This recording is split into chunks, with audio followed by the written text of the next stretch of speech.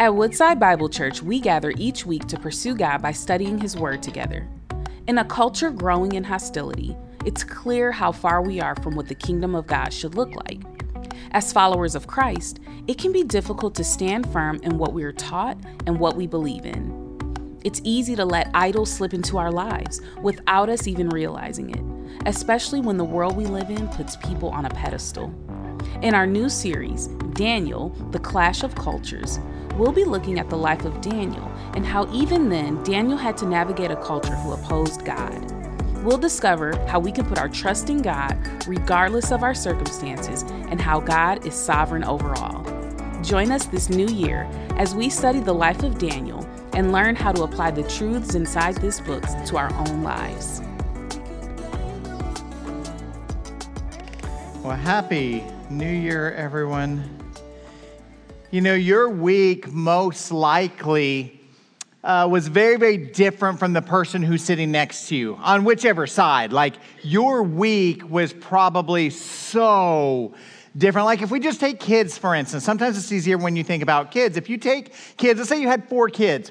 One kid has not yet started school. One kid is homeschooled. One kid is private Christian school, and one kid's public school.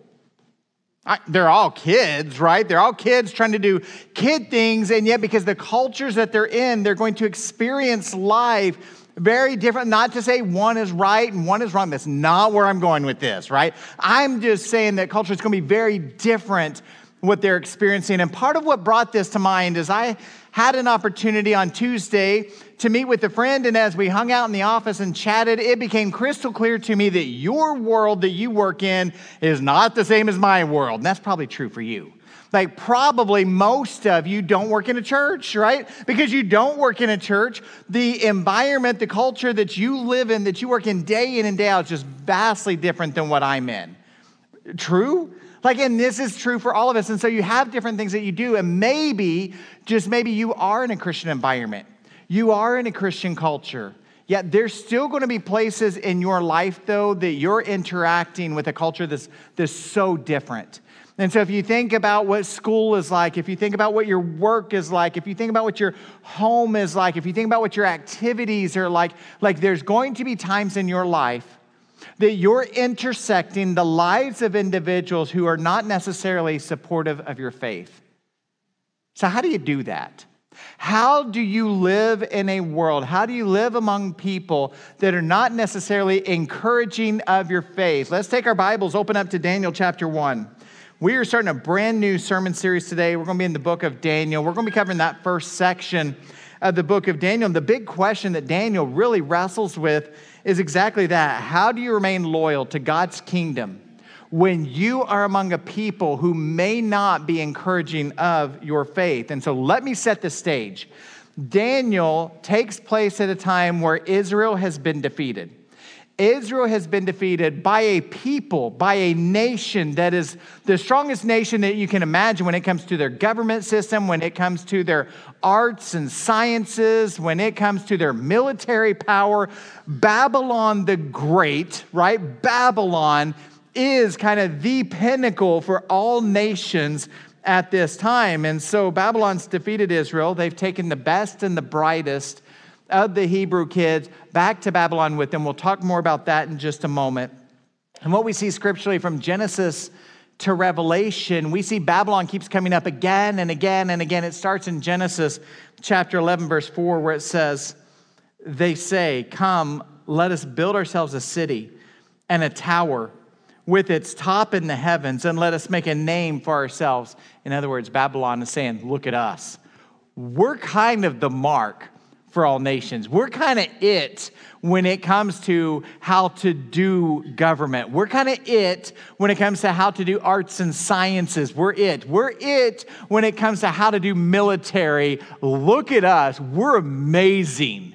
I know, so different than the world today. But that's what Babylon was like. And so it's a land of excess. It's a land of sin. It's a land of violence. And so Daniel and the Jewish exiles have to face the reality that I'm going into a culture that's different than the way I've been raised. How am I supposed to do this? Which brings us to the big idea. The big idea is that God is sovereign over our cultural circumstances. God is sovereign over our cultural circumstance. But that almost makes you say, well, I mean, that's cool, I guess, right? God is sovereign, but I'm the one who has to live in this culture. So how am I supposed to do this in my home? How am I supposed to do this in my workplace? How am I supposed to do this with our sports, our arts, or whatever the activity is that we do? How am I supposed to do this in my school? How am I supposed to actually live this out? The first thing that we're going to say is you have to recognize the cultural influences. You have to recognize culturally what's going on around you and those areas that don't align with God's ways. Let's look at Daniel chapter 1, verse 1. That's where we're starting. Verse 1. In the 3rd year of the reign of Jehoiakim, king of Judah, Nebuchadnezzar, king of Babylon, came to Jerusalem and besieged it. And the Lord gave Jehoiakim, king of Judah, into his hand, with some of the vessels of the house of God. And he brought them to the land of Shinar, to the house of his God, and he placed the vessels in the treasury of his God. And the king commanded Ashpenaz, the chief of the eunuchs, to bring some of the people of Israel, both of the royal family and of the nobility, used without blemish, of good appearance and skillful in all wisdom, endowed with knowledge, understanding, learning, and competent to stand in the king's palace, and to teach them the literature and the language of the Chaldeans. The king assigned them a daily portion of the food that the king ate, and of the wine that he drank. And they were to be educated for 3 years. And at the end of that time, they were to stand before the king. Among these were Daniel, Hananiah, Mishael, and Azariah of the tribe of Judah. And the chief of the eunuchs gave them the names. Daniel he called Belshazzar, Hananiah he called Shadrach, Mishael he called Meshach, and Azariah he called Abednego. So here's the scene. King Nebuchadnezzar is in charge of the Babylonian Empire, and he goes in and he attacks Israel. Then he goes in and he attacks Israel. A 3rd time, he attacks Israel. He besieges the city. And when I say he defeated, I don't know that that's strong enough language. Church, he leveled Jerusalem. And when I say leveled, I mean he annihilated Jerusalem. The walls were torn down. The temple of God was completely destroyed. They were totally and completely defeated. And then we see that the king of Judah at the time was Jehoiakim. Jehoiakim, Scripture describes as an evil king. He did what was evil in the eyes of the Lord. That's what we see. But look at verse 2. I love that Daniel doesn't want us to miss this. He says, and the Lord gave. If you like to take notes in your Bible, I would underline or circle that right there. And the Lord gave. The Lord gave Jehoiakim, king of Judah, into his hands. It's almost like Daniel screaming at us, hey, sometimes in our lives we have chaos, don't we? Sometimes in our lives we have trials. Sometimes in our life we're facing the unthinkable. But even in that moment, but the Lord is there. The Lord is in control. The Lord is at work. Even when you can't see it, even when you don't know that he's working, even when it seems like everything is against you and the waves are crashing over your head, even then the Lord is there. Right? The Lord gave. Here's what would happen. What would happen is Israel would be in alignment with God's ways. And then Israel would start to rebel. They would chase after other gods. They would chase after their own interests. They would chase after their ways instead of God's ways. So God would raise up a nation that was near them to bring judgment on Israel. Now those nations, they're not God followers. Those nations weren't doing things that were holy and good. That wasn't the point. The point was to judge Israel. The point was about Israel. The point was judging Israel to bring them back into alignment with God's ways. All right, so that's what we see. So Babylon is the one that's raised up. And then King Nebuchadnezzar does something that's pretty gross and brilliant all at the same time, depending on, how cynical you are. And looking at this, what he would do is he would take the best and the brightest. He would say, let's take the nobles' kids. Let's take the kids of wealth and of means. Those good-looking ones, let's take those. The ones that are really, really smart, the intellectual ones, I want those. The athletic ones, I for sure want those. The artistic ones, let's bring those. And I'm going to take off, because if there was ever going to be an uprising, that's probably the group that would lead the uprising. We're going to leave them leaderless for future generations. Instead, we're going to bring them all back to Babylon. And when we get them back to Babylon, we're going to say, you're going to get to eat the same food that the best food in the entire world. You're going to learn the literature and the language of the Chaldeans. You're going to learn our arts and our sciences. You're going to have the very best. You're going to drink the wine from the king's table. Come on now. Like you're this young man and you're going to be getting served wine from the king's table. Like that's going to be your life. And what would happen is the Babylonians would start this 3-year educational drift. You have a way that you see the world. You see the world through a Hebrew mindset. You see the world through the eyes of an Israelite. We're going to change that over 3 years so that you see the world as a Babylonian. So in verse number 4, you see the education is going to play an influence there. The education, you're going to have to learn the language of the people, the arts, the sciences, the literature of the people, of the Chaldeans. You're going to have to learn this over a 3-year period. Verses 6 and 7, we're introduced to these 4 Jewish exiles. We're introduced to Daniel, to Hananiah, Mishael, and Azariah. Now, names in the Hebrew are important. We know that because of our last sermon series, right? Our last sermon series was our Christmas series, just like 2 weeks ago. And the name of that Christmas sermon series was, oh, I had one person who said that. God bless you. Thank you. Because, you know what happened is in the first service I did it, and it was like crickets. It was the worst ever because I'm thinking, do you know how much energy you spent on a sermon series? Come on, y'all. Emmanuel, which means, all right, we did listen. That was so good. Emmanuel, which means God with us, because names are important because it means something.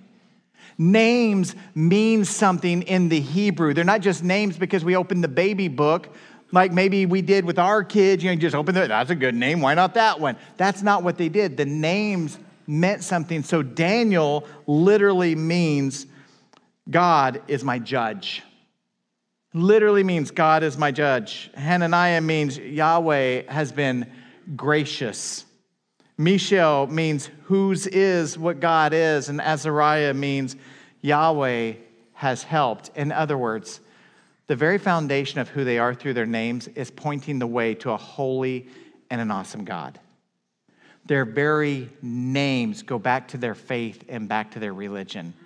So notice the other way that Babylon tries to cause drift in them.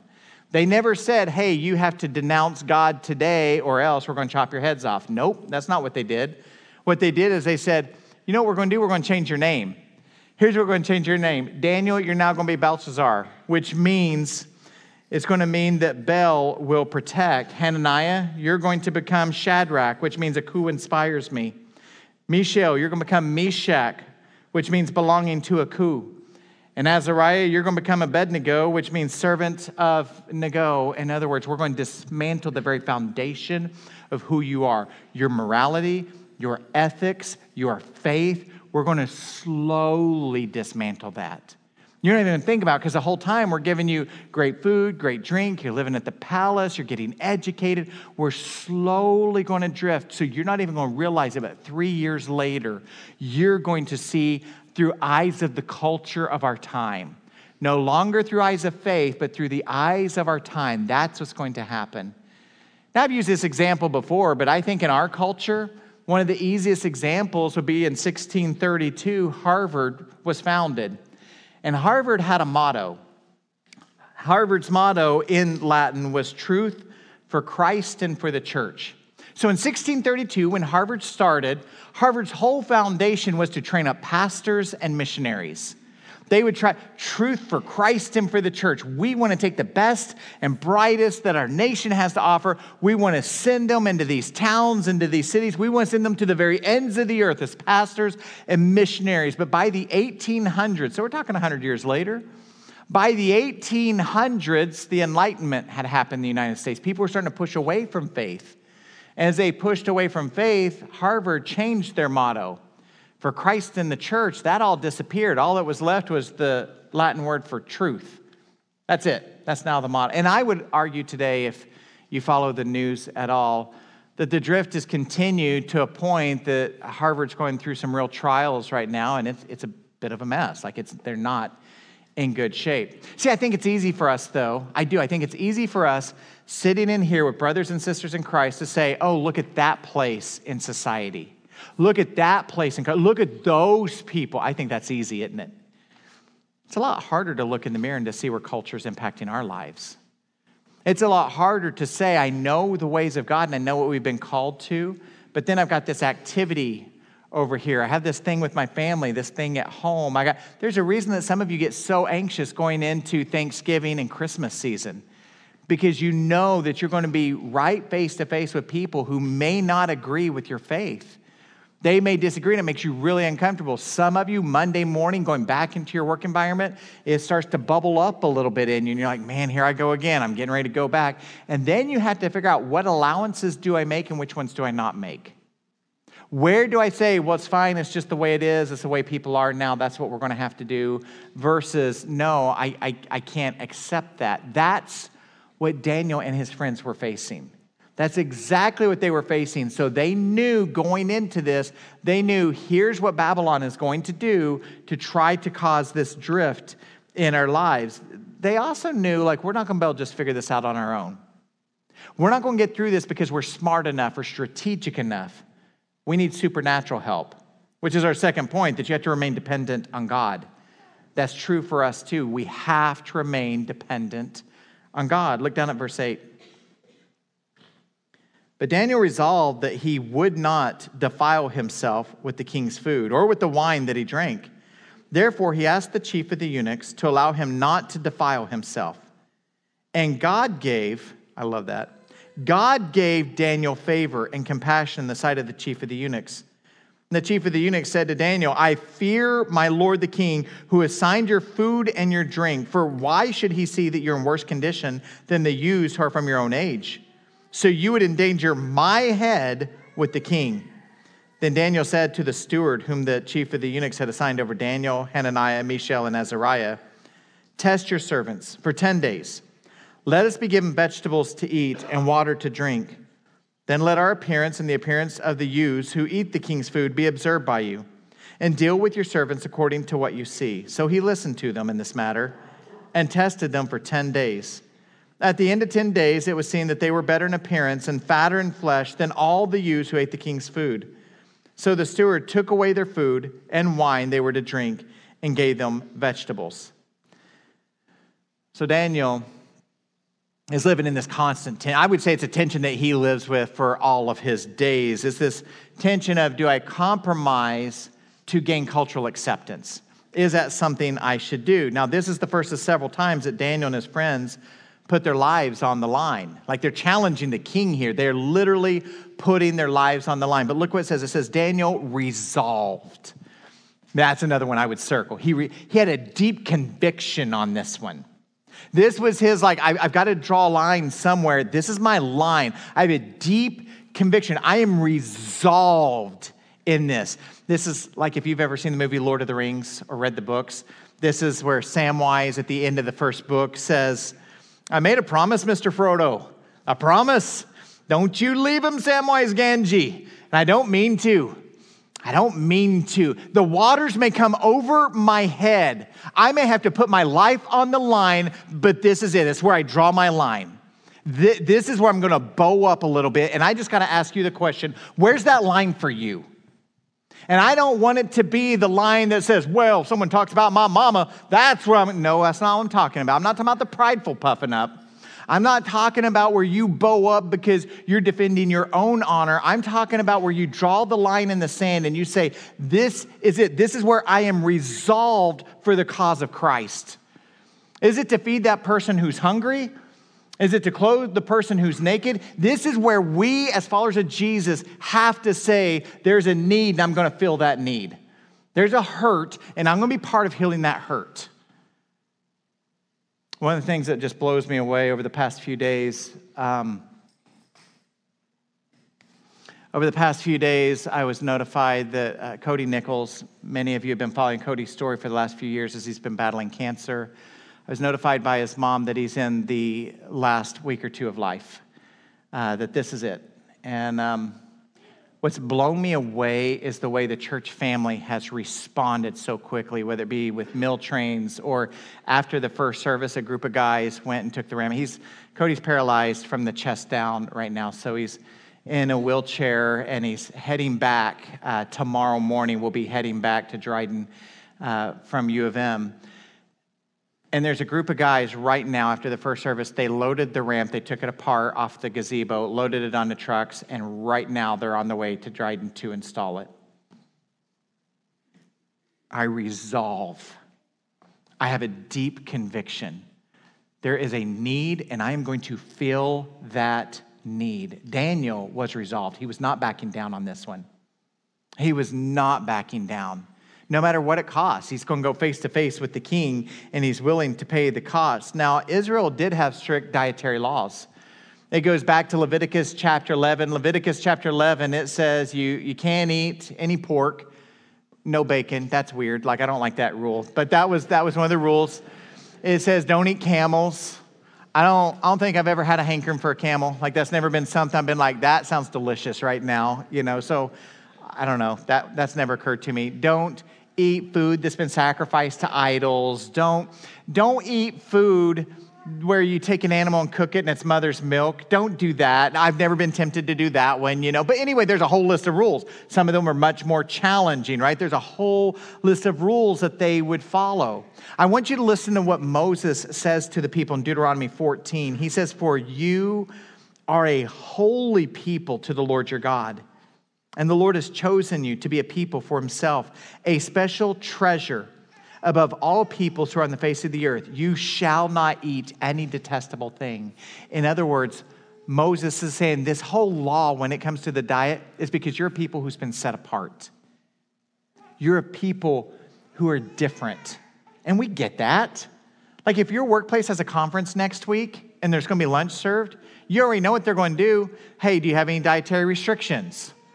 Are you gluten-free? You dairy-free? Meat is good. Let me just say that. Meat's real good. It's delicious. Y'all, meat is delicious. And but some of you, for a lot of different reasons, you're like, I can't, no matter how delicious it smells, I can't eat meat. And so you're vegetarian, you're vegan, and so you would tell your workplace, whatever your restriction is. And when you go into the conference, isn't it true? You're going to go in, there'll be on your lunch, it'll just say GF. They don't even need to say anything else. It's going to say GF. And for some of you in this room, you're going to be like, well, I'm not taking that one because that belongs to those people, right? And those people are going, God bless you. I'm feeling so loved. I'm going to feel so much better because you cared enough to take it. We still today take some dietary restrictions and set ourselves apart in different ways. And we recognize that in each other. That's not a weird deal. We recognize that. God's people were set apart with this diet. Now in Acts chapter 10, those restrictions go away. And yet today, what did we do? Today, we stopped as followers of Jesus and we took communion. What is communion? The eating of the bread, the drinking from the cup. This thing, the way we eat and we drink that sets us apart as followers of Christ, that we still practice today. So we recognize the fact that, yes, this is a set apartness. So Daniel has a choice. What do I do with this? There are these dietary restrictions in place. And for him, it wasn't, that meat smells real good. I'm just going to say no because I'm that strong. No, he viewed it as if I eat this, I'm starting to worship a God other than God.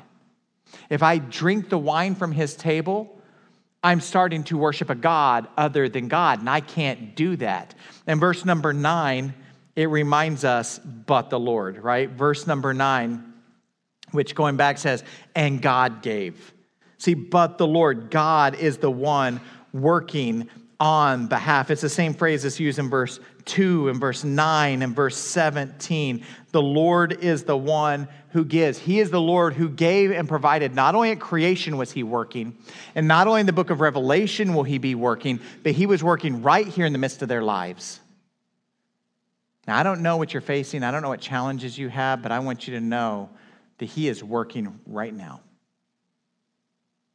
I think sometimes when we open our Bibles, and maybe you never do this, but I think it's possible you do. I think sometimes what we do is when we read our Bibles, we read it like it's some type of story of things that have happened in the past or some story of what will happen in the future. No, this is about an ever-present God who is alive and who is working in your life today. Don't you forget that. Don't forget that no matter what you're facing, no matter what challenges, no matter how chaotic, no matter how much the waters seem to be going over your head, that the Lord is at work. He is the one who gave. He gave and he blessed and he took care of them in a powerful, powerful way. But the Lord. Verse 11 through 16 talk about a supernatural wisdom that was given to Daniel. Verse 11 through 16. So this is where he goes, okay, I'm resolved, but there's a way to communicate being resolved, right? He could have tried to be a jerk. He's a young teenage guy at this point. And instead of saying, what do the teenage guys act like that you know? Nope, I want you to go back to when you were a young teenage guy. Ladies, go back to when you knew young teenage guys when you were in school. I just want you to go back a little bit. I want you to think about that moment. Because when I think about me, I wouldn't have, if my dad would have told me something that I didn't agree with, there was no door slamming in my house. Like that wouldn't have, nope, that wouldn't fly. The door would be removed very quickly off the hinges. Like I would have no more door. You know, you don't want to respect my door, you don't get a door. Doors are optional around here, right? That's what would have happened. I don't know about you, but that would have been my house, right? No door slamming. There was no back talking. Like I like my lips where they are, so there was no back talking. There was no back sass. There was none of that. But I'm just thinking about the faces that I may have made. I'm thinking about when I had to go to my room to think about it. I never knew what I was thinking about, but I would go to my room and think about it. And I put my mean on. You know, I would get that mean on going. You know, and I just under my breath. I would tell you. And do you understand me? Yes, sir. I understand you. That's all that he would get. Yes, sir. That's it. That's all the conversation we're having. The temptation had to have been there for Daniel as a young teenage guy, though. He is bubbling right now with adrenaline. Can't you imagine this moment? Don't you know the temptation would have been there to look at a eunuch and to say, oh, you think you're going to tell me what I'm going to eat? Buddy, no, that's not what he did, though, is it? The diplomacy of this moment far exceeded his years of life. Because here's what he does. He goes to him and says, hey, what if you only give us vegetables and water? I don't want to defile myself. So what if you just give us vegetables and water? And of course, the eunuch is like, yeah, no, it's cool that you want to put your own life on the line. Like, fine, whatever. But that puts my life on the line, and I don't think I'm okay with that. And so what's he say next? Hey, this is a 3-year process. What if you just give us 10 days? Again, this is not what most young teenage guys respond with. They don't have this coolness of head. They haven't developed that skill yet. But here's what he says. What if you just gave us 10 days? And then for yourself, with your own eyes, just compare those who are eating the king's food and drinking the king's wine versus those who are just eating the vegetables and drinking the water. Why don't we just compare? Of course, that leaves it in the spot where the eunuch is saying, no, that's fair. 10 days wouldn't change a whole lot. But see, the Lord knows then all those who are exiles, they're going to be empowered by the movement of God in this moment. Not only them, but the Babylonians also will see the movement of God in this moment. I think it's one thing to look and to see how they face something then. I think sometimes it's a lot harder to look and to see what we're facing culturally. And yet you are. Some of you at school, it is a real battle culturally, what you face. Some of you, it's within your workplace. You see, in your workplace, you have people where it's a norm to bend the rules a little bit. It's expected that you're going to bend the rules. Don't put the real information on the report, bend the rules on it. Don't tell the customer this, just bend the rules like this is what we do, it's what we have to do to be able to get ahead. And if you want to stay employed, this is what you will do. And some of you, man, you just don't know what to do inside with all that. Some of you, it's in your own home. And it's going to make you uncomfortable, but some of you right now, you would love to serve. And yet you have other voices in your home that's saying, yeah, no, that takes a lot of time to do that. And we have all these other things that we want to give time to. That's kind of a church thing. Yeah, we're not really going to do that. And the whole time you're like, I feel so compelled to serve, like this is something I'm supposed to. And there's a point of tension in your own home. Or maybe it's with your finances.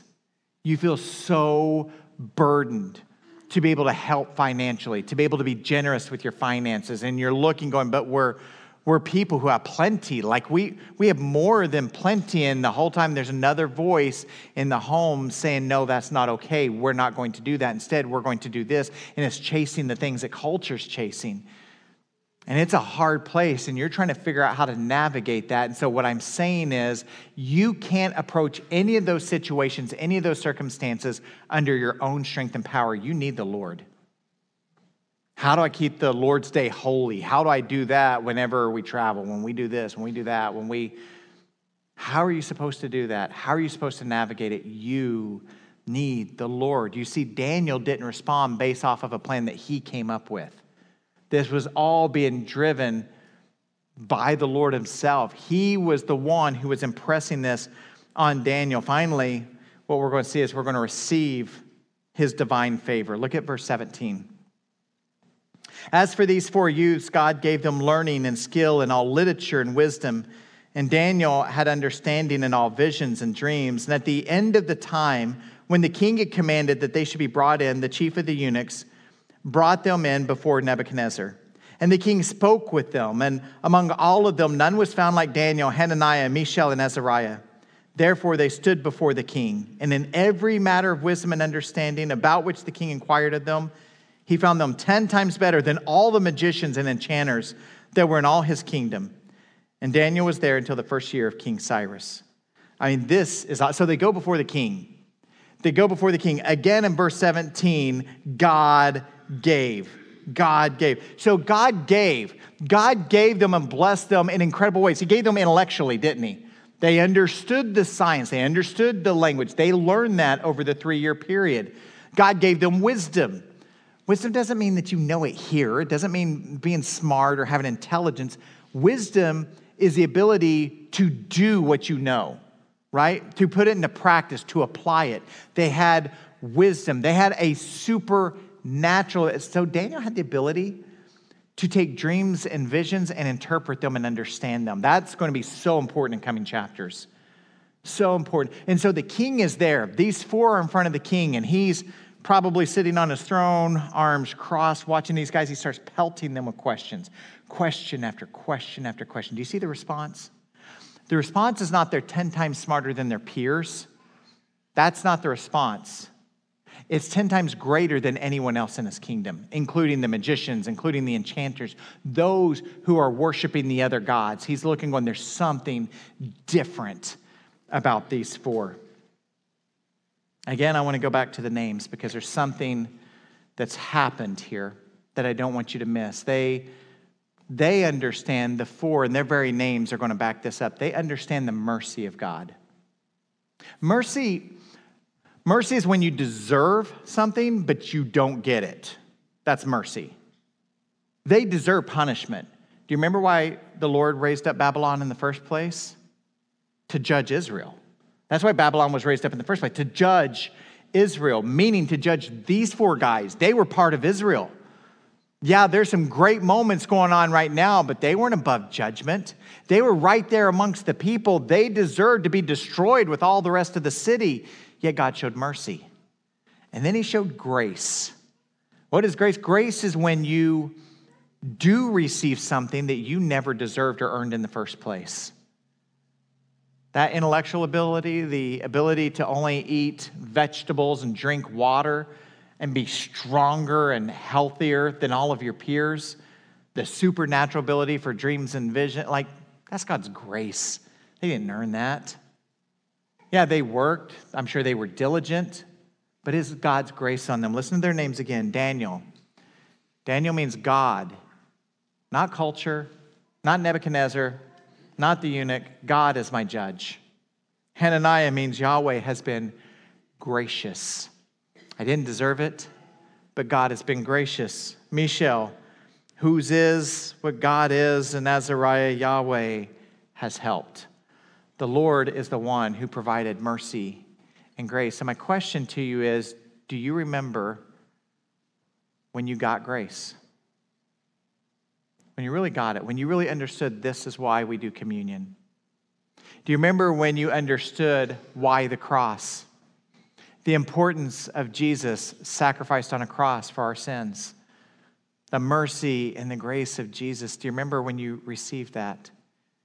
Because I think it's when we really understand and we reflect on that we get to the point of saying, Lord, I understand the difference between being resolved for those things where I feel insulted or resolved for your kingdom.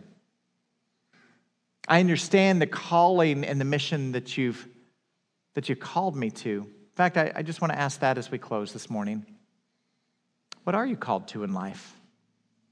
What's your vision for your life? What is it that's driving you and pushing you? I was asked that question this week, and my answer won't surprise you at all. It's to know the Lord and to make him known. You hear that a lot from me. To know the Lord, like to truly know him. To be able to discern quickly his voice. To know when he's saying, be quiet and be still, or when he's saying, Billy, it's time to speak. And to make him known. That means to love my neighbor enough that I get uncomfortable a little bit. Those people that I encounter when I go get a coffee, when I go to the grocery store, when I go out to eat. What about you? What has the Lord called you to pursue with your life? That place where you say, I am resolved in this. And Lord, because of that, because of what you've done in my life, I'm not backing down. Lord, we thank you. We praise you for the great things that you have done. As we look back, just even over our own lives and history, and we see all the ways that you have worked. Sometimes it's because we've asked, and many times we didn't even get a chance to ask. You just did it. And Lord, as we go back and we reflect on Daniel chapter 1, we can go back to creation story. We just see incredible evidence of your fingerprints over all of creation. And we rejoice in that today. We rejoice reading the book of Revelation, seeing what will come. Lord, even thinking of my friend Cody as he's anticipating seeing you face to face. We are so grateful for the promises that we have in Christ Jesus. But Lord, you're not just a God of the past and a God of the future. You're a God of the here and now. So I pray for those who are struggling in the culture in their own home, the culture within their work, the culture within their activity. Lord, continue to show us what it means to be people of faith and to respond with graciousness and mercy, to respond in a way that's going to draw others closer to you, not cause a further divide. Lord, give us wisdom that far surpasses what we would have on our own, supernatural wisdom. And let all of this be done to bring you honor and glory. In Jesus' name we pray. Amen. Thank you for joining us as we study God's Word together. We would love to hear how God is moving in your heart and get you connected into the Woodside Bible Church family. Head to woodsidebible.org/connect to introduce yourself today.